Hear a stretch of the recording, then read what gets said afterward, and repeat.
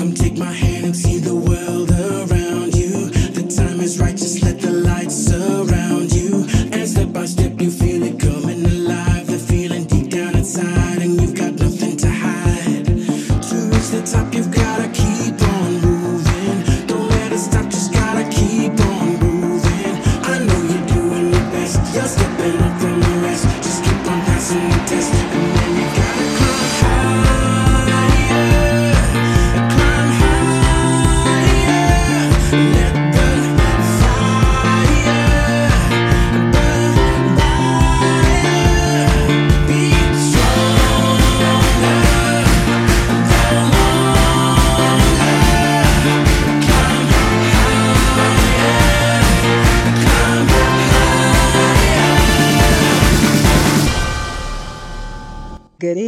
Good evening, and welcome to another episode of Untapped Potential with Dr. Simone right here on TDN Radio.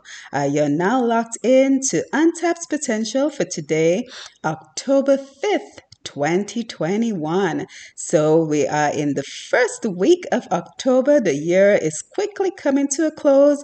So as a reminder, when we come here for Untapped Potential, we still have those all important life goals that we are working on. So it is wonderful to be here as we get powered up for another week together, another week of life, another week of togetherness that we are absolutely grateful for. Unfortunately, the weather is not the greatest here down in Georgia. We are expecting rain for the entire week, but no complaints. We still are enjoying the wonderful cool weather. So we are grateful for the wonderful weather that we are enjoying down here in Georgia. So welcome to the program. Welcome on board. We have another power-packed episode for you. And speaking of power-pack, our interview today will be an interview I had the honor of conducting this Sunday. So Sunday just gone, I had the opportunity to interview the spokesperson for the Patrick Rowland John family. If you are familiar with Dominica, you would know that Mr. Patrick Rowland John was the very first Prime Minister of Dominica. He is the one who led us out of the British rule and brought us into independence as an independent nation. So I had the honor of interviewing the spokesperson for the family on the passing of Mr. Patrick Rowland John. That would be Mr. Simeon Joseph. And he was joined by someone else who was very familiar with Mr. Patrick Rowland John in the person of Mr. Alex Bruno.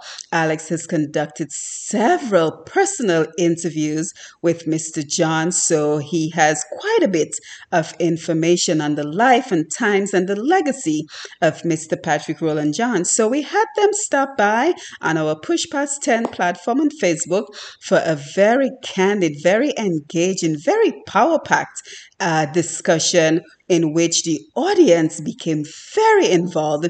And I have to say, I was certainly intrigued to see that members of every political platform in Dominica was on the platform. So we had UWP, we had Freedom Party, we had Labour Party, we even had Sophia Sky. I keep forgetting what her political party used to be called, but she was there as well. And Alex represents the APP party. So very informative, very engaging.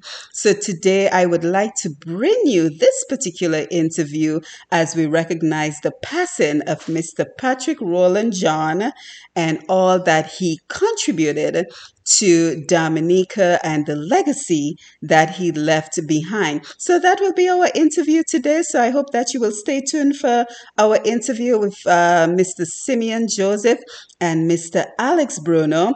And we also must remember that this month, October, is the month to recognize domestic violence. So we spend a lot of time on this program talking about the importance of uplifting our people. And one of the important roles that we must play is in recognizing important occasions such as domestic violence awareness. So as our tip for the week, I will go ahead and share with you this important topic. And you can also expect to hear from Rasmo out of Dominica this month on our platforms as he stops by to educate us on the importance of being aware, the cycles of domestic violence, and just some general information that I'm hoping that we can engage our audience in this week. And not just this week, but this month, as a matter of fact. So, welcome to the program. It is wonderful to have you on board as we get energized for yet another week together. We are still mindful that COVID-19 is very much a part of our lives as we count now that we have about 22 cases of COVID-19 deaths in Dominica. Truly unfortunate, but this is the reality of the world that we live in today. So we extend our sympathies to the family and friends of those we have lost to COVID-19, and we continue to encourage everyone to follow the protocols. And I'm sure by now you've heard the challenges that many of the schools in Dominica are facing with virtual learning. So we have a lot to discuss. We have a lot to be concerned about. But as we always say, we still find reasons to be grateful for life, grateful for your companionship, grateful for each other. So we are very happy that you're here with us for another episode of Untapped Potential. And you know, this month we're celebrating independence in Dominica leading up to November 3rd. So I thought we would go ahead and get started with this song from Gramax as we recognize the important role of Calypso in our Dominica culture. So enjoy this one from Gramax as we get ready to bring you the interview from Mr. Alex Bruno and Mr. Simeon Joseph via Facebook Live, which we conducted on Sunday. So Sunday was October 3rd. So we conducted this particular interview on October 3rd via Facebook Live. So enjoy this number from Gramax and then stay tuned for the interview. And don't forget, we will also bring you the information on domestic violence and, of course, more information about how we continue to grow our community. So enjoy this number from Gramax.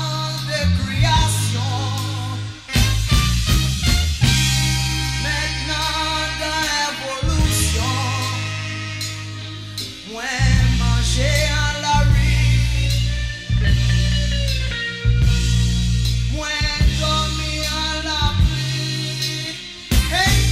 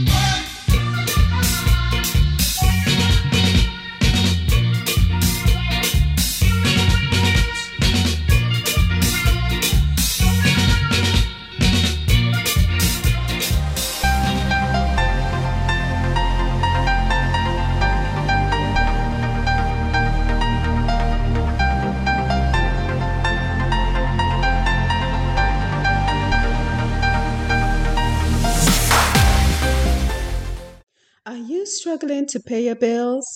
Has your income been impacted by COVID-19? Are you on track with securing your family's financial future? Let Badui Financial Services be your guide in this ever changing world. From budgeting and finally eliminating your debt to protecting your income and leaving a financial legacy for your family. Badui Financial Services is your one stop shop for securing your financial future. Give them a call today at 864 607 1361. That number again, 864 607 1361. Badui Financial Services, integrity and service is our commitment to you. Give them a call today.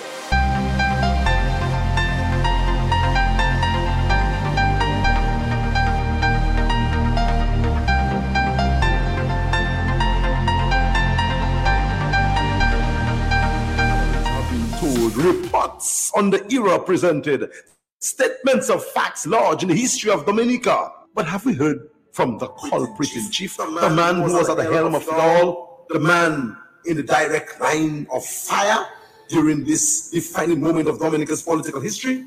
Why? Well, he is Patrick Roland John, the first Prime Minister of Dominica, the man at the center of the action.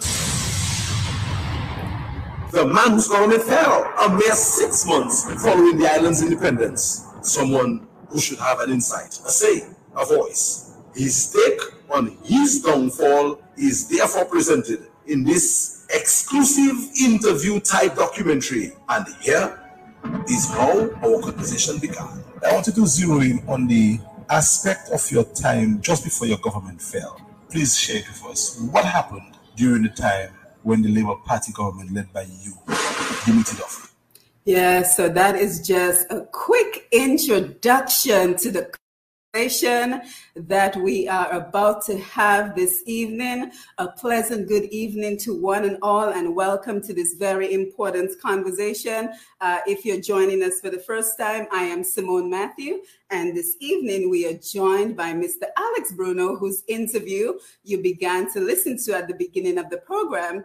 And we're also joined by Mr. Simeon Joseph, the spokesman for the Patrick John family in Dominica. So pleasant good evening to you, and thank you for joining us for this very important conversation on the life and Dominica's first Prime Minister, the man who led Dominica into independence from the British monarchy, Mr. Patrick Roland John. As many of you are aware, Mr. John passed away a few months ago, and he was laid to rest on September 30th. So last week he was laid to rest. So it is important. This is an important conversation that we're having because we may be familiar with his past. We may be familiar with some of the myths about Patrick Roland John, but I also think that it is very important to have a conversation about how he should be memorialized.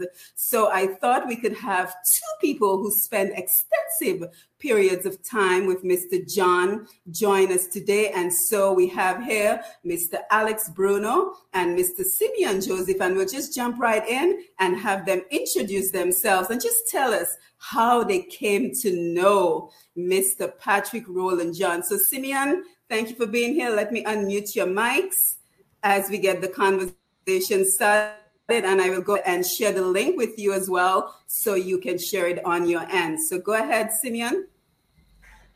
Good evening to Simon. Thank you for having me on the program. Also, good evening to your listeners. Alex, my compatriot, fellow villager, the distant cousin, and how you call it, almost neighborhood friend. We share the close proximity of friendship between my father and your grandfather, Mr. Nibs Alexander. I cannot go on the program this afternoon without mentioning Nibs Alexander.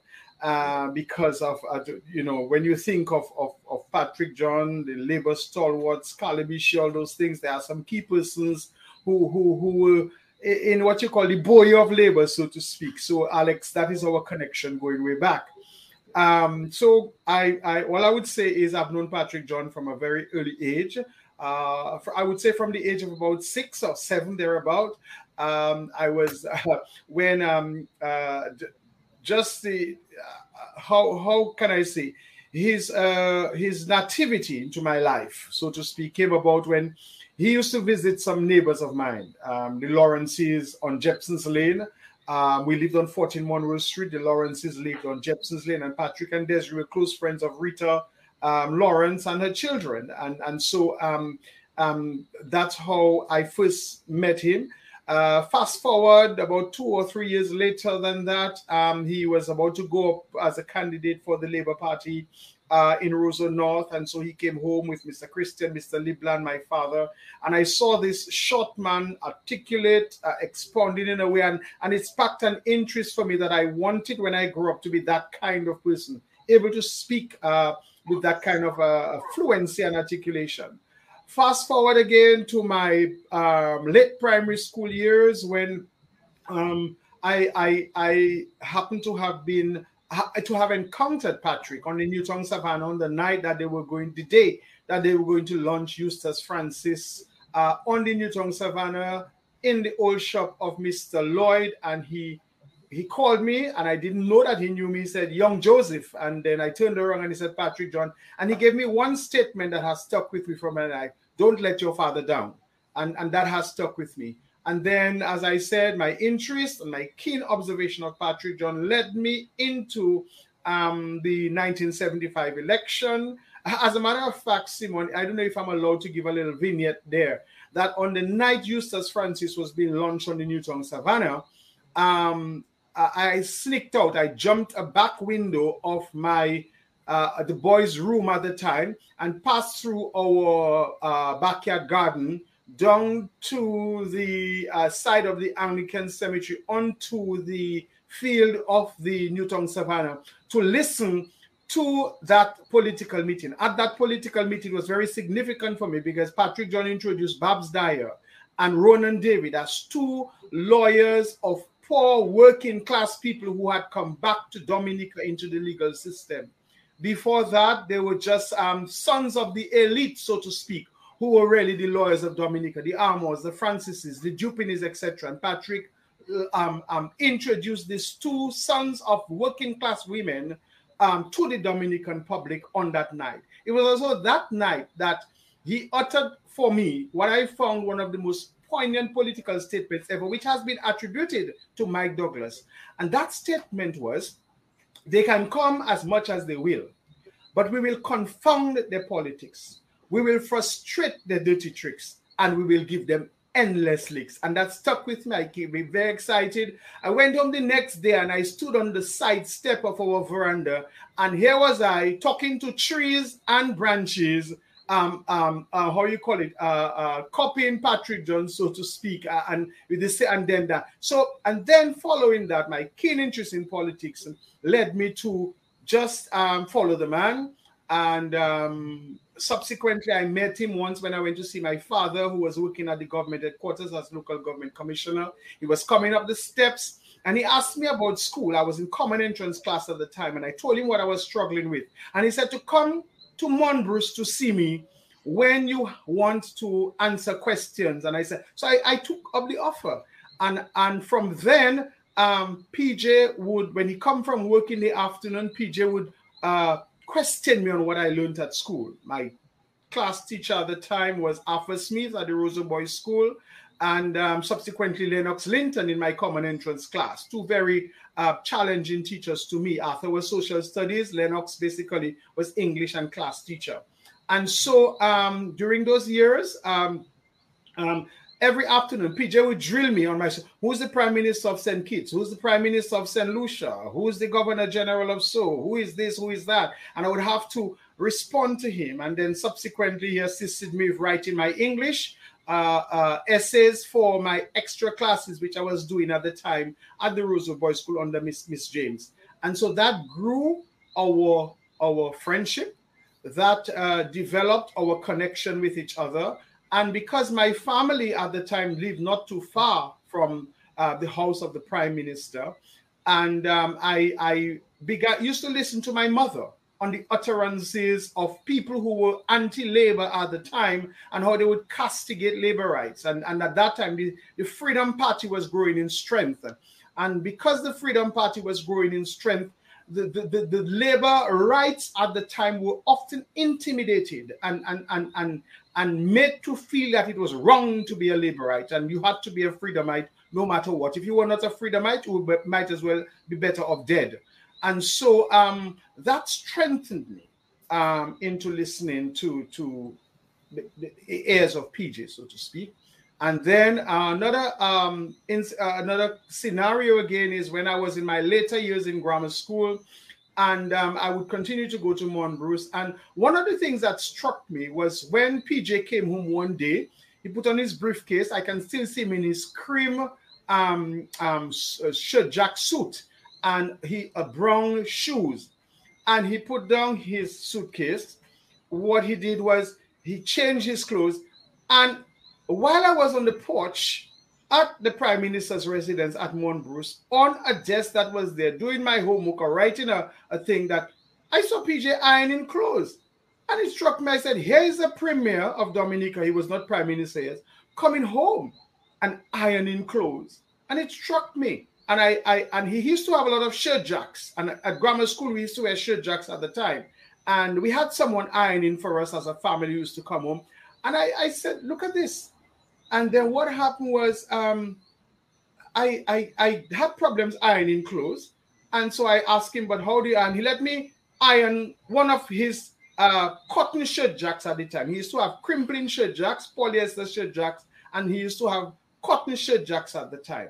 And so he was ironing one of his yellow cotton shirt jacks, and he taught me. And from then on, subsequently, I went home, and every Sunday afternoon, I then began to iron my shirt jacks for grammar school. I was involved in the Labor Youth Organization movement, and fast forward to having gone to study, come back to Dominica, and engaging Desiree and Patrick John at the time, because in the early 80s, my family and the family of Patrick John were perhaps the two most victimized families in Dominica under the Freedom Party government. My father suffered, my mother suffered, my brother, sister suffered, my sister suffered, and we were all, and I too suffered as a young laborite under the hands of Freedomite on 3 specific occasions in Dominica. And so that, that correlation of victimization, that mutual experience of getting, facing the antagonism of the might of the Freedom Party brought our families even closer together, much closer together.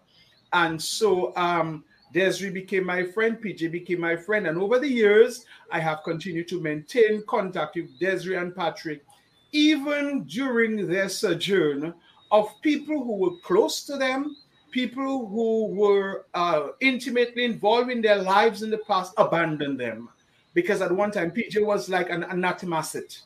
And so Desiree had to carry the burden of being a strong woman to stand by her husband, and I would say her man, because that is how you put it, if you were to ascribe to that song by Dolly Parton, And so that is it. And then I was always sympathetic and sorrowful to what Patrick John went through and what Desiree went through. And not only Desiree and Patrick, but Patrick's first children, if his first wife, Patricia, Heffilia, and so forth, what they suffered, and Rennick and these people, because they were Patrick John's children.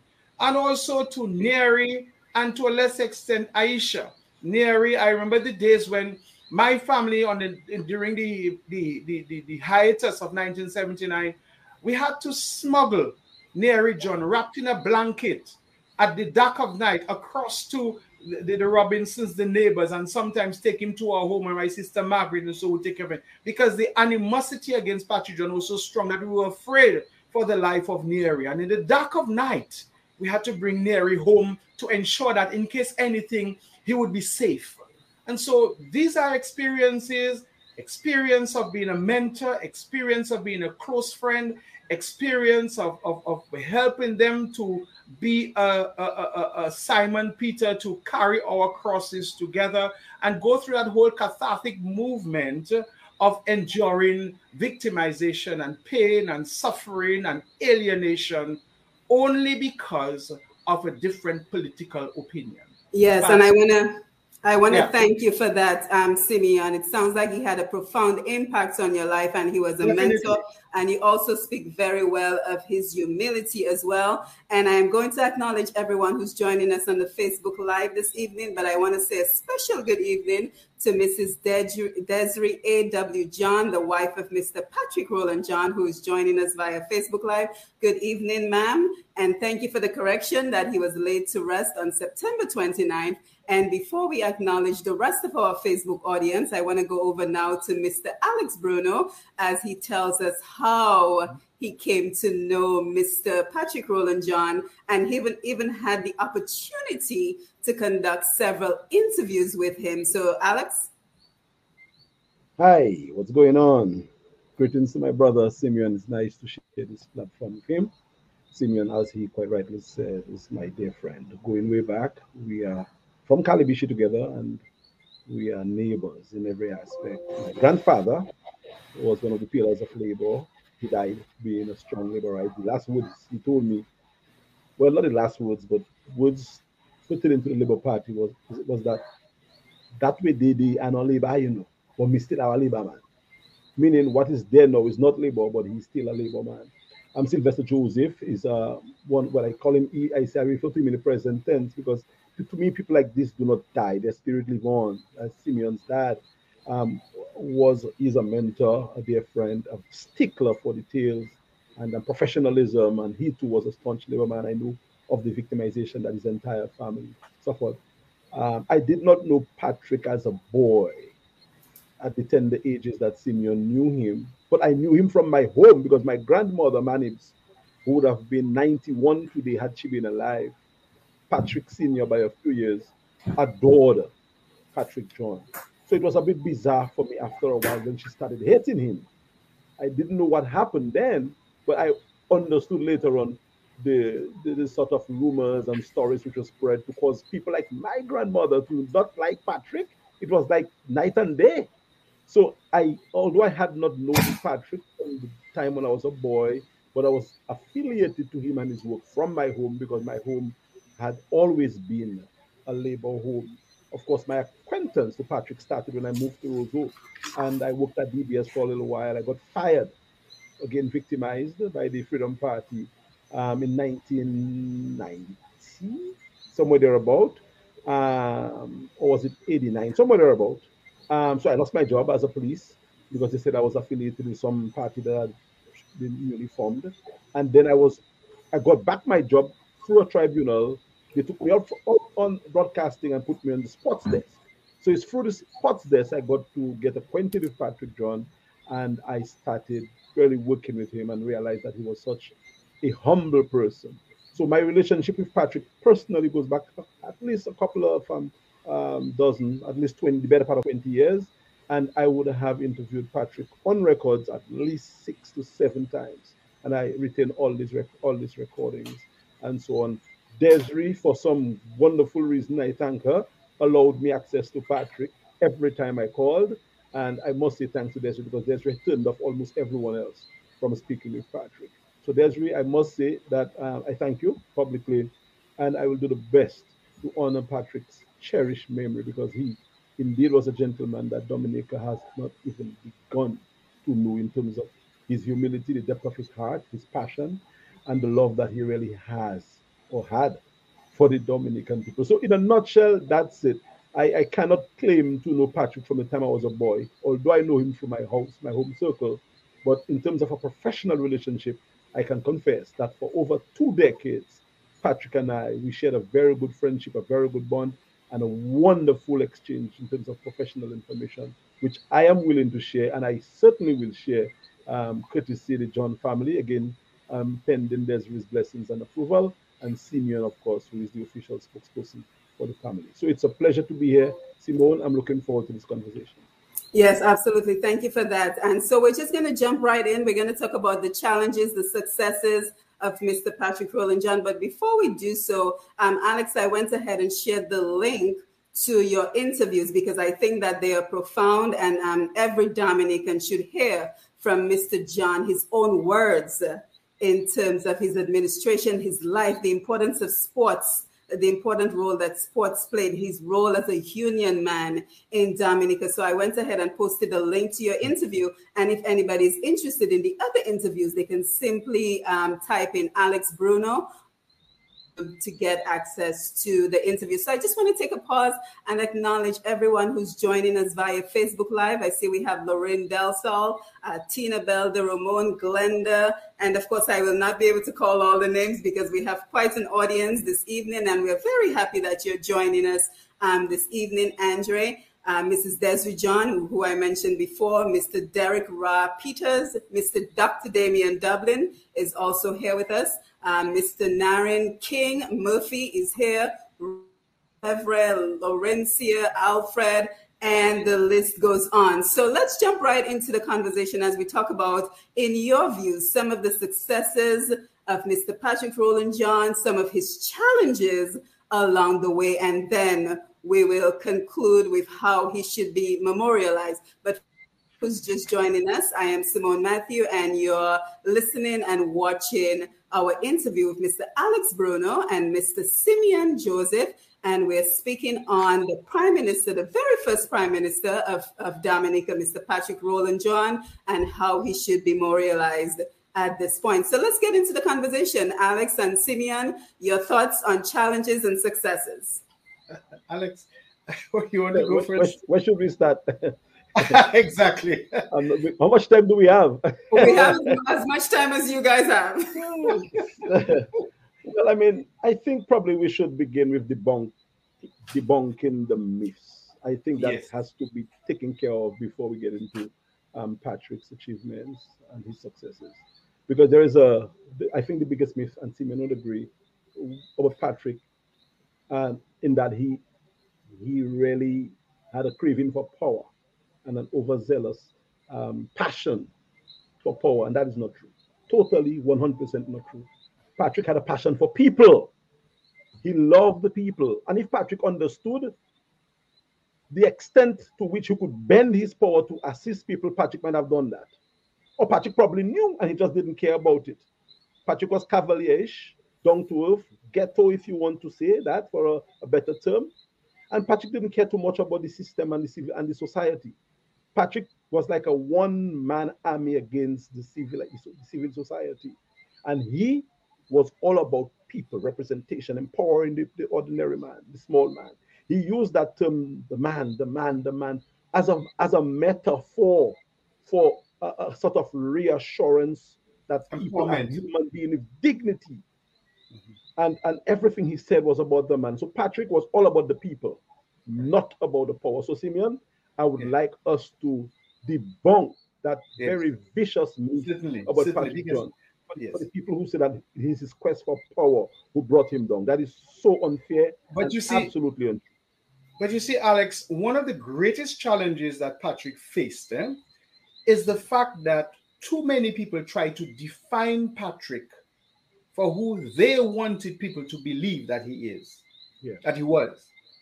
And unfortunately, the Dominican society has not drifted away from that venomous, insightful attitude of trying to define others by how they want other people to know them. That was one of Patrick's greatest challenges.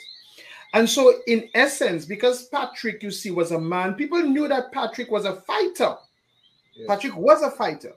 Yes. But he was never a fighter for himself and on his behalf. And so because he was never a fighter for himself and his behalf, he never saw the need to fight against those who were trying to bring him down and to get the better of him. He was often very dismissive of attacks coming to him. Yes. And sometimes would make a joke out of it and dismiss it.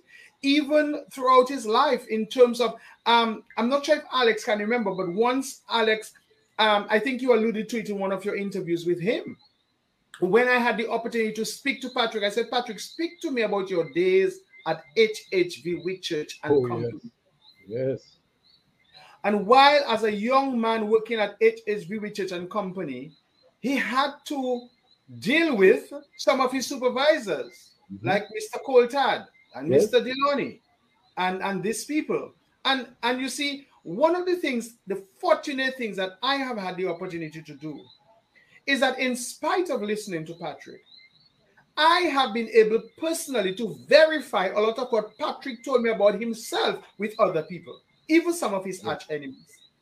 Because you see, I'm the kind of person, Simon and Alex and the listeners, if you tell me something about Alex and Simon, and I'm not going to take it, or if Alex or Simon tells me something, no, you have to be eclectic and globally minded to realize that there's 1, 2, 3, 4, and sometimes 5 sides to a story before you can come up with the veracity of the content of what people are trying to tell you. And so because at one point I remember, and why I have been fortunate is that at one time, Mr. Coltad at Whitchurch was my next door neighbor at Monbruce. He lived just in front of us after Hurricane David. My home was where he bathed and did everything. No, that was after Hurricane Maria. And I grew up knowing that man vociferously against Patrick John until Hurricane David after Patrick was overthrown. And then he had to come home. His son David Coltad and I were very close friends. And one time when he came home, and then I don't know what happened, and then in 1980 when Patrick was arrested, not for the overthrow, but for the non-refundable of $42 and change traveling allowance. Tell us about that. Oh, he had traveled. It was some money. Yeah. You know, when you travel as refund, head of state. So he are given an advance. Traveling allowance advance. Yeah, and then whatever you spend, you return. You minus whatever you spend from the advance, and you return the portion that you didn't spend. So he had not yet returned the portion that he didn't spend on the advance. Yes, he did. He did. Well, the story is there was a discrepancy between the amount that was written because he had asked the cabinet secretary, Mr. Signoret, to file the return, to attend to that for him. I think he was traveling. And when the financial secretary, I think, questioned him, he asked me, and then what happened? It was the exchange rate between the US dollars. Okay? So, in other words, at that time, Dominica had just been twinned with the EC currency, with the US currency. That was somewhere 19. And so when he filed his return, there was a difference because I think he used the wrong exchange rate. And so they had arrested him for that. That was the first thing. In other words, they had investigated him for corruption first and foremost. Yes. When Miss Charles came into power, she had what you call an inquiry made up of Desmond Blanchard, Bradley Hector, and Ozzie Lewis. Ozzie Lewis was the director of audit. I think Mr. Bradley Hector was the in Treasury. And Desmond Blanchard was a policeman, I think, in charge of CID. Okay? I would dare say a very vindictive man who were telling Liberites he's coming to get them. He told my father at some point, you're riding a high horse and I have to bring you down. So this was the language being used by these people. And so they investigated Patrick for months for corruption. They found nothing. They went in there, the investigation saying that he had built his house with money from Communications and Works, that he had accounts overseas and all those things. Yeah. And they found nothing. All they found was that traveling allowance discrepancy and they arrested him for it. Mm-hmm. So then when I heard Mr. Coltad says, Mr. Coltad at that time, may his soul rest in peace. And sometimes people say you don't speak ill of the dead, but when you're speaking the truth and you're speaking facts, you know you're not misquoting or lying about anybody, so your conscience is clear. So Mr. Coltad said, good, at last they got him. And I asked why, and I sat down and I spoke with him.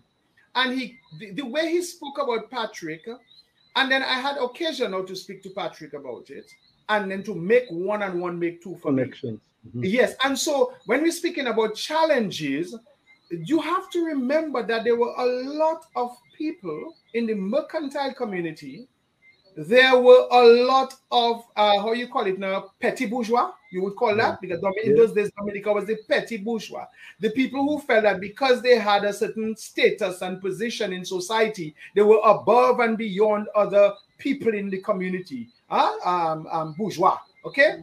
And so Patrick, they felt, who was Patrick? And remember, Patrick moved into we church not as an ordinary thing. Patrick moved into we church into the shipping agency. And of course, you know, that kind of thing. And so he faced those challenges there as a young man. And so a lot of people defined PJ. That was one of his biggest challenges. I could say that one of his greatest challenges, if we're talking about challenges, is Patrick was always a victim of persons who sought to define him based on how they wanted people to understand who he was. And knowing fully well that the person whom they were characterizing was not the actual man in essence of who Patrick was. You understand what I'm saying? Mm-hmm. And so I turn over to Alex now. I don't know. I just want to make, I'm going to come to the Facebook Live comments at some point, but Mrs. John, Desiree John says labor rights were called vieux nègres. So I can only imagine the amount of animosity that was sent towards labor rights at that time. Alex, you want to proceed? That is true. That is quite true. In fact, what was really happening during Patrick's era was, again, it wasn't just local, it was global, because the world was gripped in this ideological political warfare. And somehow the opponents of Patrick successfully branded him on the wrong side of the politics. And they used that international fervor. Remember Sparrow had made a song. Patrick is a wanted man. Ali Bhutto is a wanted man. The Shah of Iran, that was during the time of Idi Amin, all of this. So that was the time when the world was up in arms against dictatorial leaders and questionable characters, and PJ was placed in that ilk. So the people, the petty bourgeois, who wanted power and who would never get power, but they had been in opposition for like 20 years already, and it would have been probably 50 years today had this not happened. They used the fervor of the time to successfully brand Patrick and collapse the Labour Party. And since then, the Labour Party has never recovered. What we have in power now is not Labour. We'll speak about that a bit later on. But the last real Labour leader was Patrick. Well, we had Mike after Patrick, but Mike didn't do much. Because after Mike, we had Ruzi and Pierrot, and now the present leader. All these guys come from different political ideologies. We know Pierrot was an alliance, DLM. Ruzi also was alliance, communist, they call him. And we can talk about how we connect the isms between socialism and capitalism in terms of Dame Eugene Yachas and form this power sharing arrangement that this present prime minister now benefits from. He is not a Labourite. No, but in no way, in not even a glimpse of the imagination that he is a Labourite. He does not understand the fundamentals of labor. He does not operate that way. He does not lead that way. So the people who led Dominic after Patrick, save Mike, have not been people who understood labor and labor philosophy, including Pierre, who I admired and loved dearly. He understands grassroots. But we all know that he was not in the ideal, in the ilks of labor. So PJ essentially was the last labor person that he was about. And Alex, without wanting to cut you across, there is Mike actually said that he was not a Labourite, he was a social democrat. See. You understand what I'm telling you? Yes. And that was strengthened throughout his time within the Labour Party. Even when he left the Labour Party and when he assumed the leadership of the Labour Party, he said he's a social democrat. You understand what I'm telling you? Yeah. And so we don't want you to, I just throw in that in because you see, there are some things that we have to highlight. Which qualifies the statement that I'm making, that PJ was the last real Labourite. And there's a speech that I'll play sometime later on, where he says that, save the party. Here's what we need to do. These people want to get rid of labor, and if they get rid of labor, they are going to control you forever. He said so in a speech, but we didn't listen. And now we're parading saying that labor. Yes, the labor frame is being used in terms of the power that we have, the sharing arrangement that we have in power now. But it's essentially not the labor that was established by Isilo Black, was inherited by E.O. Leblanc, and was passed on to Patrick John. That is not the same labor, right? The ideas and philosophy and principles of all shall eat I was about to say it. I was about to say it. Not How shall exist it? anymore. PJ would have never. You know what PJ told me once, Simone? Man, he can never be a money man, and people and hungry. You know. He said, Alex, I will die broke. Because what sense does it make for me to have so much and my people are suffering? I mean, flip the script and put it into the present context and look at what we have. I mean, is that labor? Somebody's going to have to convince me because I grew up in the labor family. I grew up in the labor ideology. My grandfather was a resolute labor man. He brought me up. I was born in his arms and my grandmother. So I understood. I thought what labor was. And Patrick was the epitome of a labor leader and probably the last real labor stalwart. And then we can develop that in many areas. Again, I'm not here casting aspersions. I'm just here putting the context on the discussion that we're having and history in terms of the politics of our country. And if there's any true labor right who wants to refute it, they can say, okay, refute it. But I'm just offering what I think I have, what I learned from Patrick, and what I understood on my own research based on policies of Dominica. And speaking of which, of course, this is beyond my years in terms of his reign. But even as a young child, and today while I was preparing for this conversation, I was speaking to my mom, and we're always reminded of the housing schemes that he created. I grew up in the Baffin State housing scheme, and my mother speaks fondly of going to his office to speak with him and talking about receiving one of those homes, and he explaining to her the homes are not ready. But my mom told him that it takes a woman to she will make the house a home, but we had to pay for them. Yes, unlike what we see now, where the apartments are supposedly being handed over for free. So there's no incentive for the occupants to pay for them. So it just breeds a different type of ethics when people are handed homes and material goods as opposed to having them pay for it, because it gives you a sense of pride. It gives you a sense of, this is something I have to work to ensure that I can maintain. I have to work so I can secure this property for my family. So I certainly can see what you and Simeon are referring to in terms of the Labour Party that provided for the people, not through handouts, but through opportunities. And before Simeon jump in, that's a good point that you make, and that's a major difference between the housing that Patrick did. And he did a housing project scheme in Calibishi as well. Yes. And Kenfield. And there are people who own that house still, who developed it and paid, people like Tao and them. Yes, we still own ours. Alex, it was more than a housing project. Yes.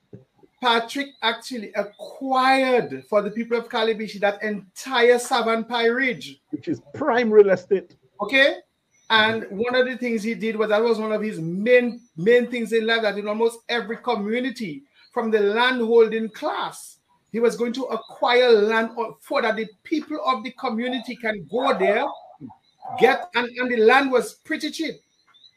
Get a house, have a certificate of title, and put up a land for them to use. And that's how the housing scheme came, because the land had been designated for Calibishi for a while. Yes. And there are many people who had not yet built their houses because they could not afford to build the houses. And that's why PJ decided, I have to put at least some houses there, because if I do not begin the process, and your Alex, your grandfather was part of this in helping to identify who should be the beneficiaries? Who should benefit from the houses? From this land up there, you know. And he said one time that he was like a land scavenger, just getting land, and he had to occupy the land before he lost the land in the name of the people. Yes. And he would say, look, this is not for free. Just let me know how much you can pay. If you can pay 5 cents, pay. If you can pay 10 cents, pay. Yes. But pay something on it, because it becomes yours after you finish paying off the amount that we owe on the land, on the house. And my father told the story once of when he saw Calibishi people not going for the land, he told them, come and grab the land before people from outside come and take the land and all you. Yes. And that is how it started. Osborne Theodore, help me, Elford Henry at the time. Even Mr. Burley Williams. Burley Williams. And these people were very much involved in this. That is why today there's a lady in Calibishi called Tao. I just call her name. You just say and she ready to jump on you. When I the just Labour got Party tired has of their convention, when the first person, if the convention starting at 3 o'clock, on 9 o'clock, Tawo dress on the side of the road with her red. Oh, Yes, boy. Tawo and man And names only two Tawo would O's. be in Calibishi And- choir, but if and there's May- one time, yeah? Yeah, Tawo, Manibs, Mewo, Mama would Those say, people- oh, don't talk Rosalie, about these people Mewo. are, they are there, and then they will not change for ever. They are labor, they are consummate labor rights. Yeah. So Simeon And is right. And that is why people, that's why people like Mami. And you Yes. see, Alex and Simon, there are some people who have remained in this quote-unquote Labour Party, and I can understand why.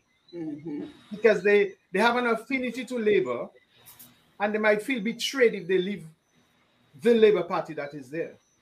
Because Mami will tell you, Mami herself is another story of somebody who Patrick John personally touched as a Labourite when she came from Curacao and was given some property at Kings Hill. So, you know, sometimes we see people and we don't, but we if we know their stories, we can appreciate where they stand in life.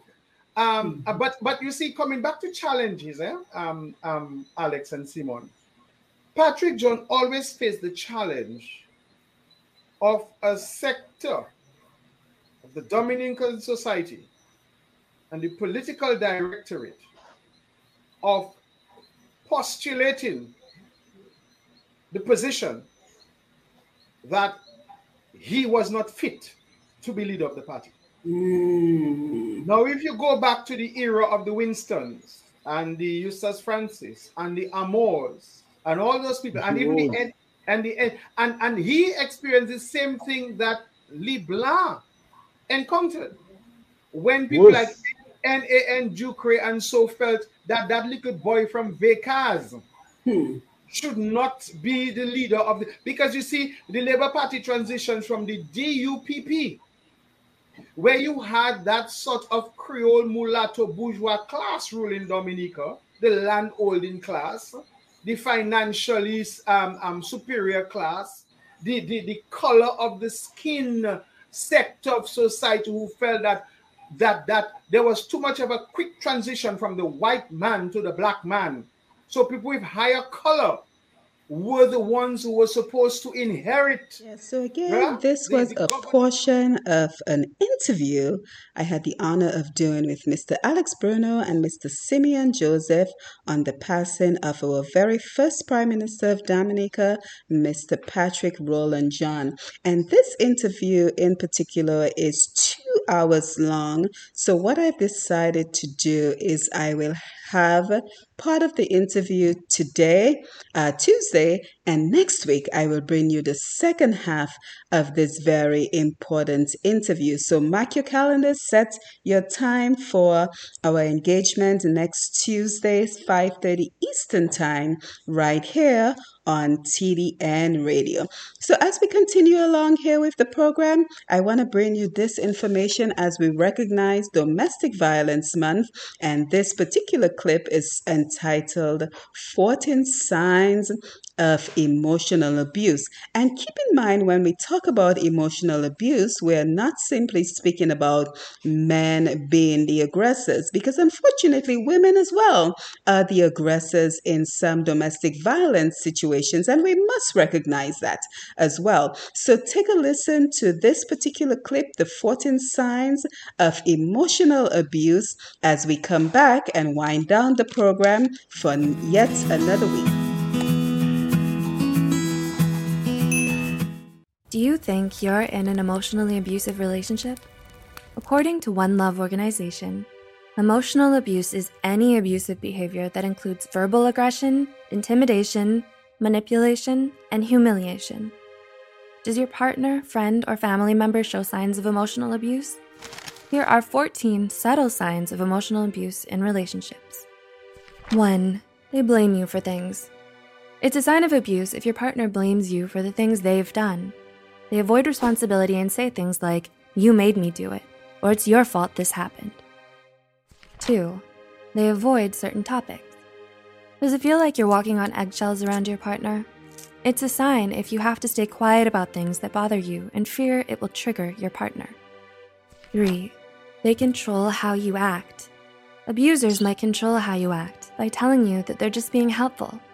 Even if it sounds like they're being supportive, they're still trying to manipulate your behavior. 4. They change your plans. Abusers will change your plans without telling you to keep their control over you. They may surprise you when you're supposed to be meeting your friends, so you have to cancel. In time, you might find yourself dependent on them on what to do. 5. They're emotionally available one moment and distant the next. Is it hard to talk to them because they keep shifting from being emotionally available to unavailable? They don't offer any explanation, or they deny their behavior. It keeps you guessing and in fear of them. 6. They say hurtful things as a joke. It's a sign of emotional abuse when they say things they know will hurt you, but then play it off as a joke. They ignore your feelings and make you doubt yourself and your self-worth. 7. They make you guess what they want. You're not a mind reader, and having a partner that expects you to know what they want all the time is childish and immature. A healthy relationship is built on open communication, not assumptions. 8. They ignore your feelings. Instead of recognizing when something hurts you, they say that you're being too sensitive or emotional. This form of abuse may leave you feeling confused, and you may start to doubt your own feelings. 9. They gaslight you. Gaslighting is when someone lies about what and how things happened, so you doubt your own reality. They may say things like, "This never happened," or "You remember it wrong," to confuse you. This form of abuse will leave you dependent on your partner for everything. 10. They act differently when you're with other people. There are 2 ways your abuser may act. They may be caring and considerate in public to fool everyone, or they might be distant and unloving as a way to control how you behave with your friends and family. 11. Their love is conditional. Saying they don't love you when you disagree or argue is a sign of emotional abuse. It bases the relationship on validation instead of connection and implies that you're only worthy of love when you do what they want. 12. They ignore your accomplishments. Abusers may feel threatened by your accomplishments, and so instead of recognizing the work you've done, they downplay or even ignore it altogether. They might say things like, "That's easy, anyone can do that," or "It isn't a big deal." 13. They imply you're not helpful. Abusers will tell you what to do and what to think to control your thoughts and behaviors. They hide this by making it seem that you aren't helpful or that you're selfish. And 14. They need to know where you are. Do they constantly ask you where you are and who you're with? Constantly checking up on you is a form of control since they want to know all of your movements all the time. It shows that they don't trust you or your judgment. Do you see any of these signs in your relationships? Let us know in the comments below. Also, remember to like and share this video with those who might benefit from it. The references and studies used in this video are added in the description below. Thanks for watching. You are listening and we'll see you in to the next video. Untapped Potential with Dr. Simone. If you live in Canada, the US, and the UK and are looking for Dominica products including cocoa sticks, bay rum, coffee, soaps, crafts, and other popular Dominica items, then look no further. You can now shop on BuyDominicaOnline.com, a secure, easy-to-navigate website selling a wide variety of Dominica-made and Dominica-inspired products. When you shop on BuyDominicaOnline.com, you are helping to grow Dominica's economy. Go to BuyDominicaOnline.com and enjoy home away from home.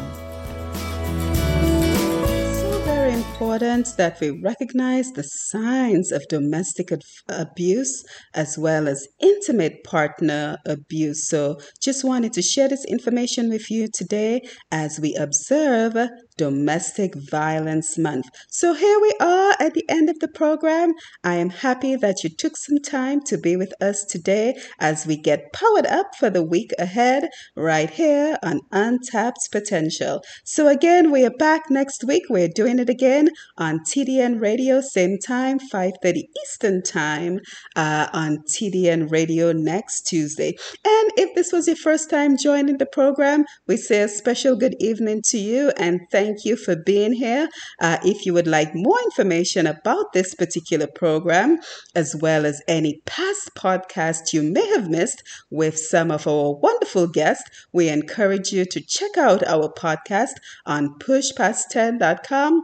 That is PUSHPAST the number 10.com, pushpast10.com, for the past podcasts of the episodes of Untapped Potential. So when you get over there, simply click on the up tab, UP tab, and it will take you to all our great podcasts. And while you're there, check out our featured video for this week. And that particular video is the interview Sasenu of Mr. John Loblack. So if you're from Dominica, John Loblack is very familiar to you. He was a former broadcaster on the nation station DBS Radio, and eventually he migrated to the US. So we had a fantastic conversation talking about his transition from Dominica to Wichita Falls, Texas Midwestern State University, which we both attended together. And we just had fun, just reminiscing on the good old days of him living in Florida and traveling to Texas, thinking that there was no cold weather in Texas, to be very unpleasantly surprised at how cold it gets in Texas. So again, we do this program completely in Dominica's Creole to promote the language and to promote our culture. And speaking of which, I've had the opportunity to become a member of the Committee pour Etit Creole, which means the Creole Committee in Dominica. So we continue to do the work to advance our language, advance our culture, promote and support who we are. So I am happy for the opportunity to be a part of KEC and to also have some of the members come over to our Push Past 10 platform on Facebook so we can continue this very important journey together. So lots going on in the area of promoting and supporting Dominica. So truly grateful for the opportunity. As a matter of fact, my platform now receives about 10,300 visitors every month. So I am so thankful and grateful for your support, for everyone who supports what we're doing via Facebook Live, via our YouTube channel, and of course via TDN Radio through their sponsorship of our Facebook Live program. So as I always say, it is each one of us doing our part, which will continue to advance our beautiful island, Dominica. So thank you again for being here. Thank you again for being a part of our global community, our international village. And we continue our Facebook Live programmings this week. Tomorrow, we will have... No, as a matter of fact, later today, Tuesday, we should have the Dominica Houston Association joining us as they tell us what they're doing to promote Dominica's culture. So I'm not sure if I mentioned it, but what we're going to do as of last week, because we started with the Afro Creole Music Festival in Houston as well, we're just going to do a worldwide tour. So we're going to take you around the world and stop into all the Dominica associations just to see how they are promoting and celebrating being Dominica. So I hope that you will join us for this very important journey of celebrating and promoting who we are as we take you around the world. And everyone has been supportive. I'm truly grateful for the support of everyone. So we've already received a contact for the Toronto Dominica Association as well as the Dominica Association in Florida. So if you know of any association that you would like to be included in this worldwide tour, you can shoot me an email.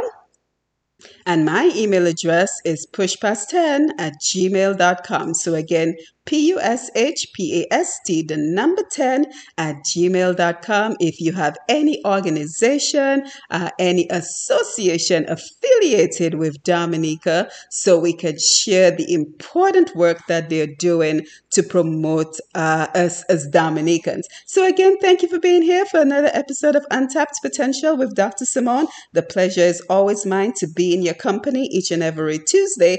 And we remind you to stay positive, stay stay strong, stay engaged, and stay active. And always remember, your life story is your strength. The challenges you faced in the past have prepared you for the challenges that you face today. So remember to tap in to your potential each and every week.